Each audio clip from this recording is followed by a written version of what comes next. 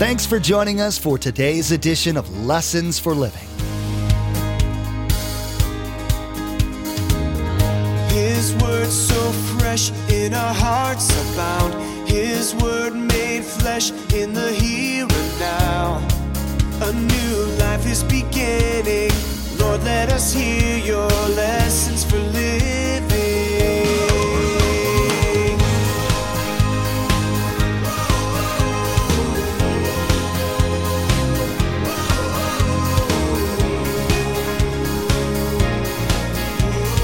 Lord, let us hear your lessons for living.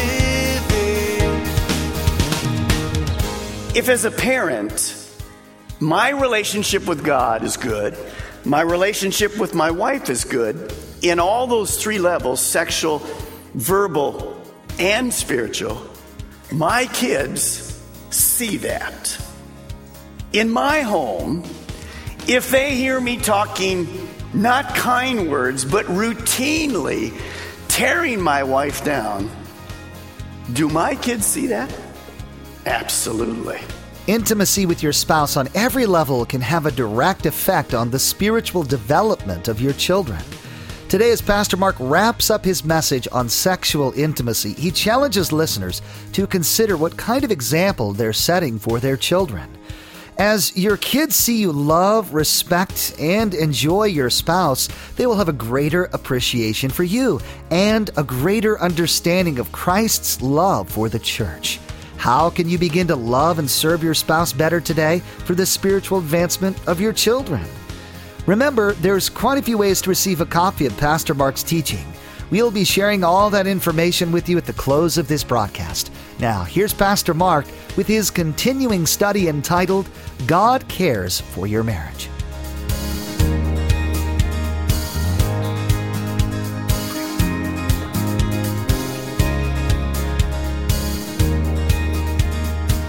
Let us hear your lessons for living. God designed us that my spiritual communication with Him and my spouse, my friendship with God, God's a friend with me, and I'm with Him as well as He's my master, and my spouse, and this sexual part that God reserved only for actually a man and a woman, those three have to be together. In fact, what I think is amazing is God designed Christians to be the most fulfilled people on all the earth in every area, including sexuality. See, sexuality is a gift from God to us. And if there's any people who should be fulfilled, it's Christians in every single aspect.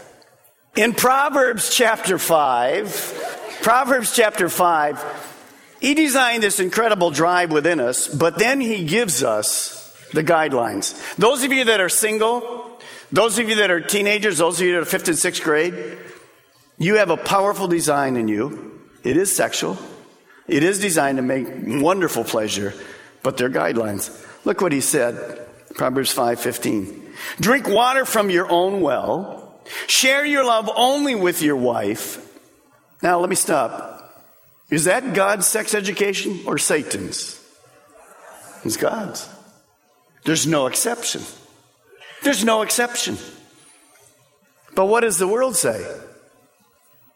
You watch your program, any television program, and you'll see basically your token gay relationship. You'll also see someone sleeping with someone, one night stands, whatever.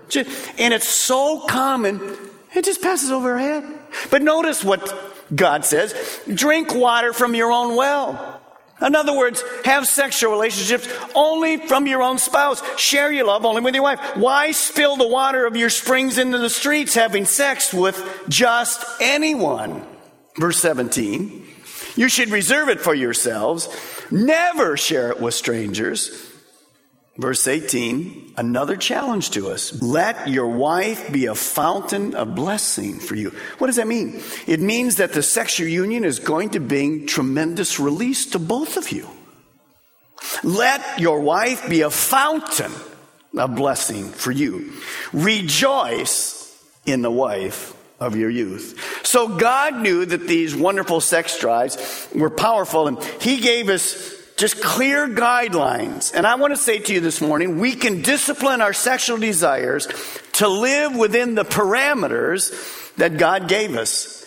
The parameters for sexual release are always and only reserved for the marriage bed. There's no other alternative. That's what God says. Now, how many of you kind of remember your honeymoon? Anybody out there remember your honeymoon? For me, it's a little stretch, but I can remember. Okay. I want to read you a diary from a young bride. I'm only going to give you 4 days, but this is what she wrote in her diary, and I think you'll enjoy it a lot. I know Vera will enjoy it. Dear diary, this is Monday. Now, today we're home from our honeymoon and settled into our new home. It's fun to cook for Bob. Today I made angel food cake. The recipe said beat 12 eggs separately. The neighbors were nice enough to loan me some extra bowls.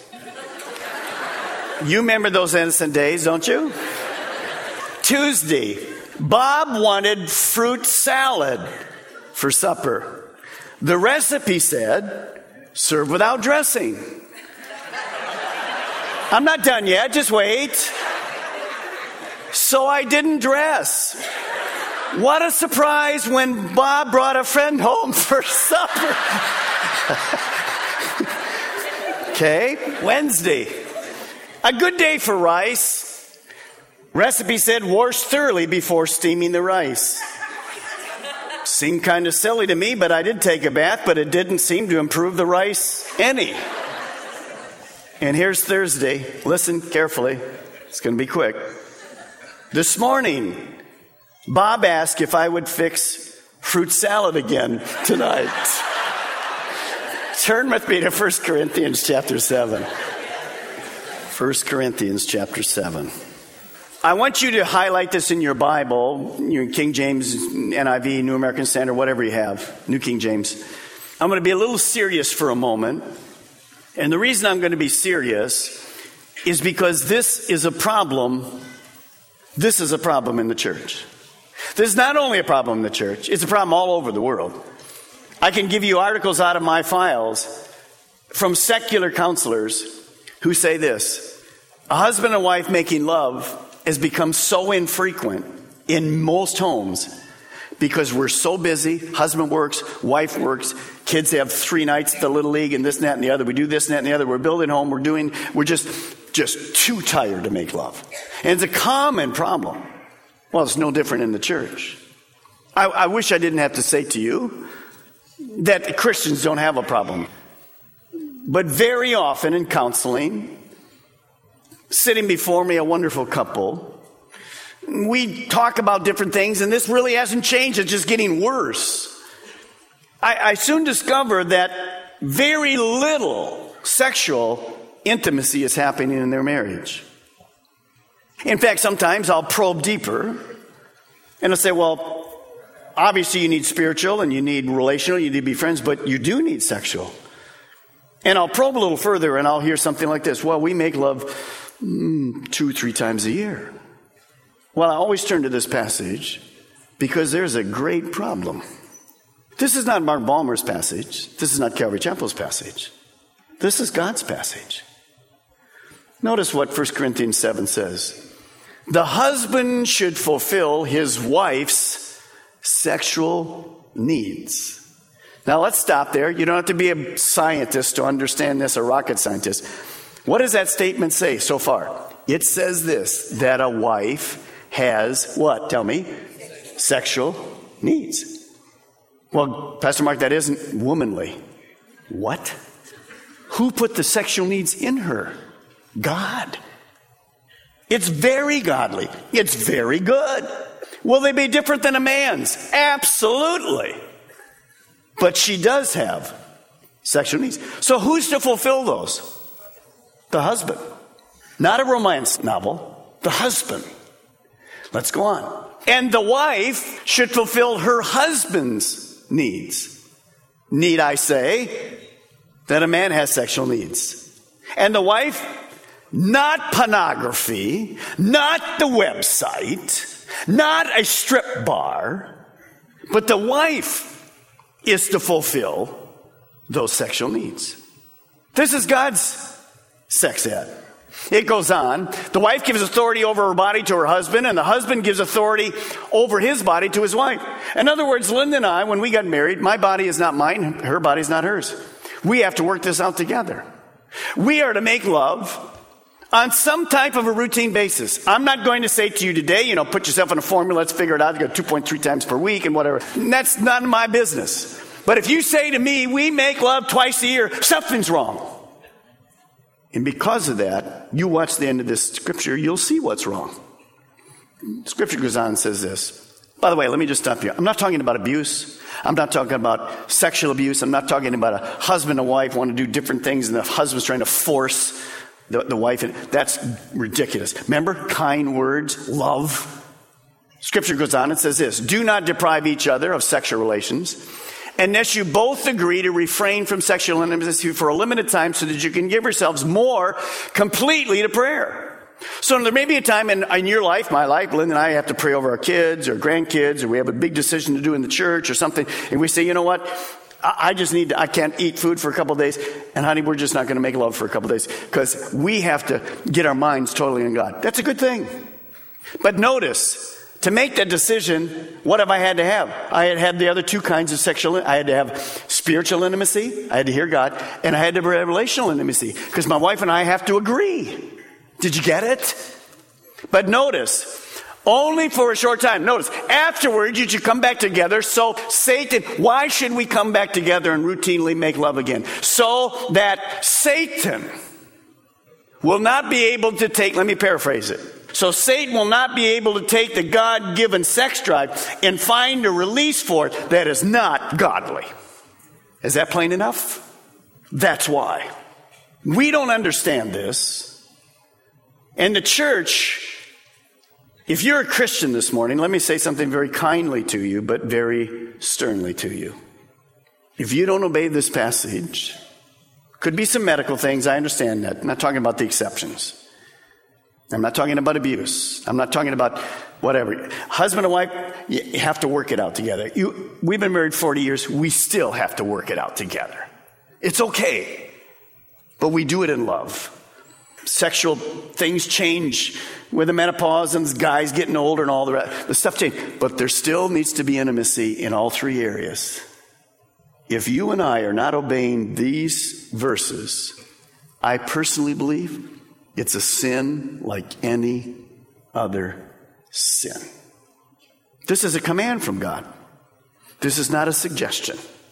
As hard as that is, in our lives, we need to make time. So what do I take out of this? God expects every husband and wife to make love on a regular basis. You define the regular. I'm not going there.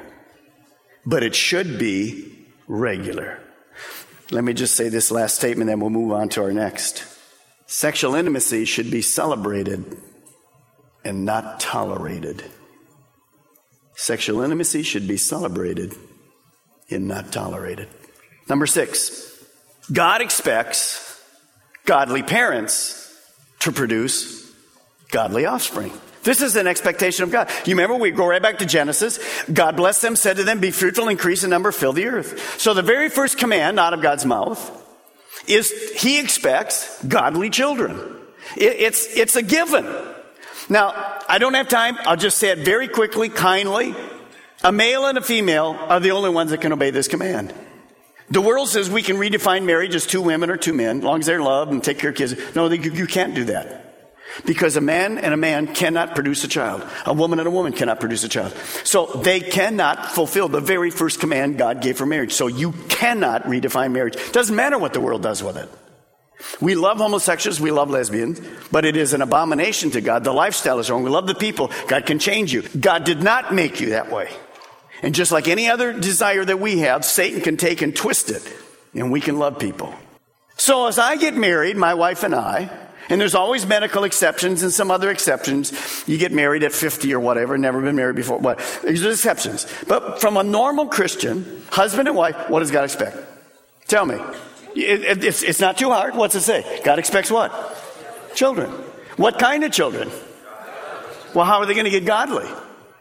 Well, that's where Deuteronomy comes. Take a look. It's a verse I used earlier. You see right here, Deuteronomy 6. Linda used it. What are we to do? Notice what it says. Godly parents, first thing you want to write down, God expects parents to be the sexual resource for their children. Not only sexual, but in every aspect, spiritual and all the rest. God puts children in your home so that you can raise them. You see, in our homes, we're the environment that shapes our children. This is where children learn to do life. This is where a husband and wife are the living roles. So I have to be, as a parent, proactive. What my children do when they leave home, I don't know. They still have a free will. But here in Melbourne and Vieira, notice Deuteronomy 6, and you must commit yourselves wholeheartedly to these commands that I'm giving you today. Repeat them again and again to your children. Talk about them when you get at home, when you're on the road, when you go to bed, when you get up. In other words, as I'm a parent, I have to teach every aspect of life lovingly and openly. I have to model it. Spiritual values have to be first. Spiritual values are taught and caught. You see, if as a parent, my relationship with God is good, my relationship with my wife is good, in all those three levels, sexual, verbal, and spiritual, my kids see that. In my home, if they hear me talking not kind words, but routinely tearing my wife down, do my kids see that? Absolutely. What is their form of marriage? When they get married, what do they say? I don't want to get married. It was hell in my home. My parents are Christians. They hated each other. Well, how can that be? Something happened to my relationship with God in my relationship with my wife. I want you to take this podium today. This is your marriage bed, couple. This is your bedroom. Your bedroom should be a holy place in your home. It's a place where God meets you in lots of ways. Your children should be invited into your bedroom, but by and large, they should not be sleeping in the marriage bed. They need to know when they get a little older, that's where mom and dad make love. There's nothing wrong with that. It's honorable. It's good. It's great. Now, once in a while, you have to have the child in. Vieira, same, sick at night, scared, some kind of a dream or whatever. But I know I'll get emails, that's all right. I am not for children sleeping routinely with parents. Husband and wife should be sleeping together. Kids should be able to honor that. You work it out. The marriage bed is honorable. Hebrews 13:4. The marriage bed is honorable. So in my home, God designed his children to be born through his married couples. Now, if you will, turn to Jeremiah, 2/3 of the way through the Old Testament. Jeremiah 29. Very quickly, we're almost done. Every parent is responsible to teach their children spiritually, sexually, relationally. It's not the place of the school. It's not the place even of the church. We're doing it because many of our children come here and don't have a Christian parent, same as in Vieira. Jeremiah 29, verse 4. Look up to me. I'll take about 2 more minutes and we're done. I want you to give you a picture this morning what I think God wants to do. Vieira, when you get to Jeremiah 29, look up. Melbourne, look up. Let me give you history. By the way, we're talking about this on Wednesday night, the book of Zechariah. The nation of Israel, Judah, the south, disobeyed God over again. He finally said, I'm going to let you be captured by the Babylonians and they're going to take you to their country. And you're going to be there for 70 years because you disobeyed me. When they get there, you would think, well, what's God going to say to them now? I mean, they disobeyed, they're in captivity, the temple's been destroyed. What in the world is God going to say to them? Do you know this morning, God loves to restore people. As I've taught today, some of you've spilled your water all over the place as a younger person and whatever. Now, You go, man, I've just destroyed my life. Some of you have been married and divorced 3 times. Some of you have had affairs. Some of you have made love to you, and you, there's no way back. Well, sure there's a way back. God loves to take broken people. That's who we all are. I'm a broken person. So are you. Vera's filled with broken people. Melbourne's filled. And that's the message of the gospel. He takes us where we are and restores us. So don't be condemned this morning. Start today. You say, Pastor Mark, I wish I'd known then what I know. Well, you didn't. But you do today. You've gotten truth today. Well, what's God going to say to these people? Watch what he says. These are people that have blown it. They've taken their families with them. Look in verse 4, Jeremiah 29:4. This is what the Lord Almighty, the God of Israel, says to those I carried into exile from Jerusalem to Babylon. Here's what God says. Notice he doesn't say this in anger. He says, build houses and settle down. Plant gardens and eat what they produce. Marry and have sons and daughters. Find wives for your sons and give your daughters in marriage, so that they too may have sons and daughters. While you're in captivity, notice, increase in number there. Do not decrease. Also seek the peace and prosperity of the city to which I have carried you in exile. Pray to the Lord for it, because if it prospers, you too will prosper. Look at me. Vera, look at me. What's God say? Keep life simple. Truth, tunes, and talk. God says, I put you in this captivity to learn. Now keep marrying. Find a daughter, a husband, your son, a wife. Have children. Let them have children. Keep in relationship to me. Talk with each other. May there be some wonderful tunes in your life. Be open. Be truthful. I put you in this community so you can be light to a pagan world. They don't have a God like I am. They don't know me. You can rectify the problem you had. I want to say to you and I this morning, let's keep it simple.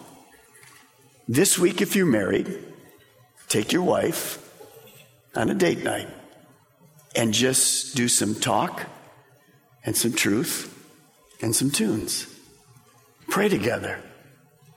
Say, God, help us. We want to be a light to a hurting world. Do you realize today if you take a walk in your neighborhood, how many homes are filled with disastrous hurt? We have a God that heals. We have a God that has the answers. Let's do it God's way. Talk, truth, and tunes. Let's enjoy life. Let's go back. If you're single and you've blown it, start fresh right today. If you're a parent and haven't talked to your kids yet, and they're in the 5th grade and the 7th grade, make a date with them. Sit down and give God's wonderful opportunity for them. What does your sexual intimacy with your spouse have to do at all with your role as a parent? Today, Pastor Mark taught that it has everything to do with it. You should be the best example of God's design for sex, because the world will only deceive your children. You have a responsibility to train up your kids in the manner which God intended. You should be their first and greatest exposure to the good fruit that comes from it. You've been listening to Lessons for Living, the teaching ministry of Mark Balmer of Calvary Chapel, Melbourne. Each day here on Lessons for Living, we share messages that Pastor Mark taught at the main campus in Melbourne. Maybe you're listening right now in Brevard County and you don't have a home church, and today's message was exactly what you were looking for. Join us for worship. We meet at the Melbourne and Viera campuses on Saturday night at 6 p.m. and Sunday morning at 8:30 and 10:45 a.m. And those in the Sebastian area can join us Sunday mornings at 10:45 a.m. For more information, call us toll-free at 866-779-3441. That's 866-779-3441. Or log on to lessonsforlivingradio.com and follow the link to the church website. You are at war every day with an enemy plotting to destroy your marriage. In the next edition of Lessons for Living, Pastor Mark will teach listeners of the battle they face every day as a married couple. Your spouse is not your greatest enemy. Seize the opportunity to join together as a team to defeat Satan's attacks on your marriage. How can you and your spouse create a marriage anchored in God's truth that's impossible to fail? You'll learn more next time. You've been listening to Lessons for Living with Pastor Mark Balmer of Calvary Chapel, Melbourne. Please join us again here on Lessons for Living, and together, let's do life right.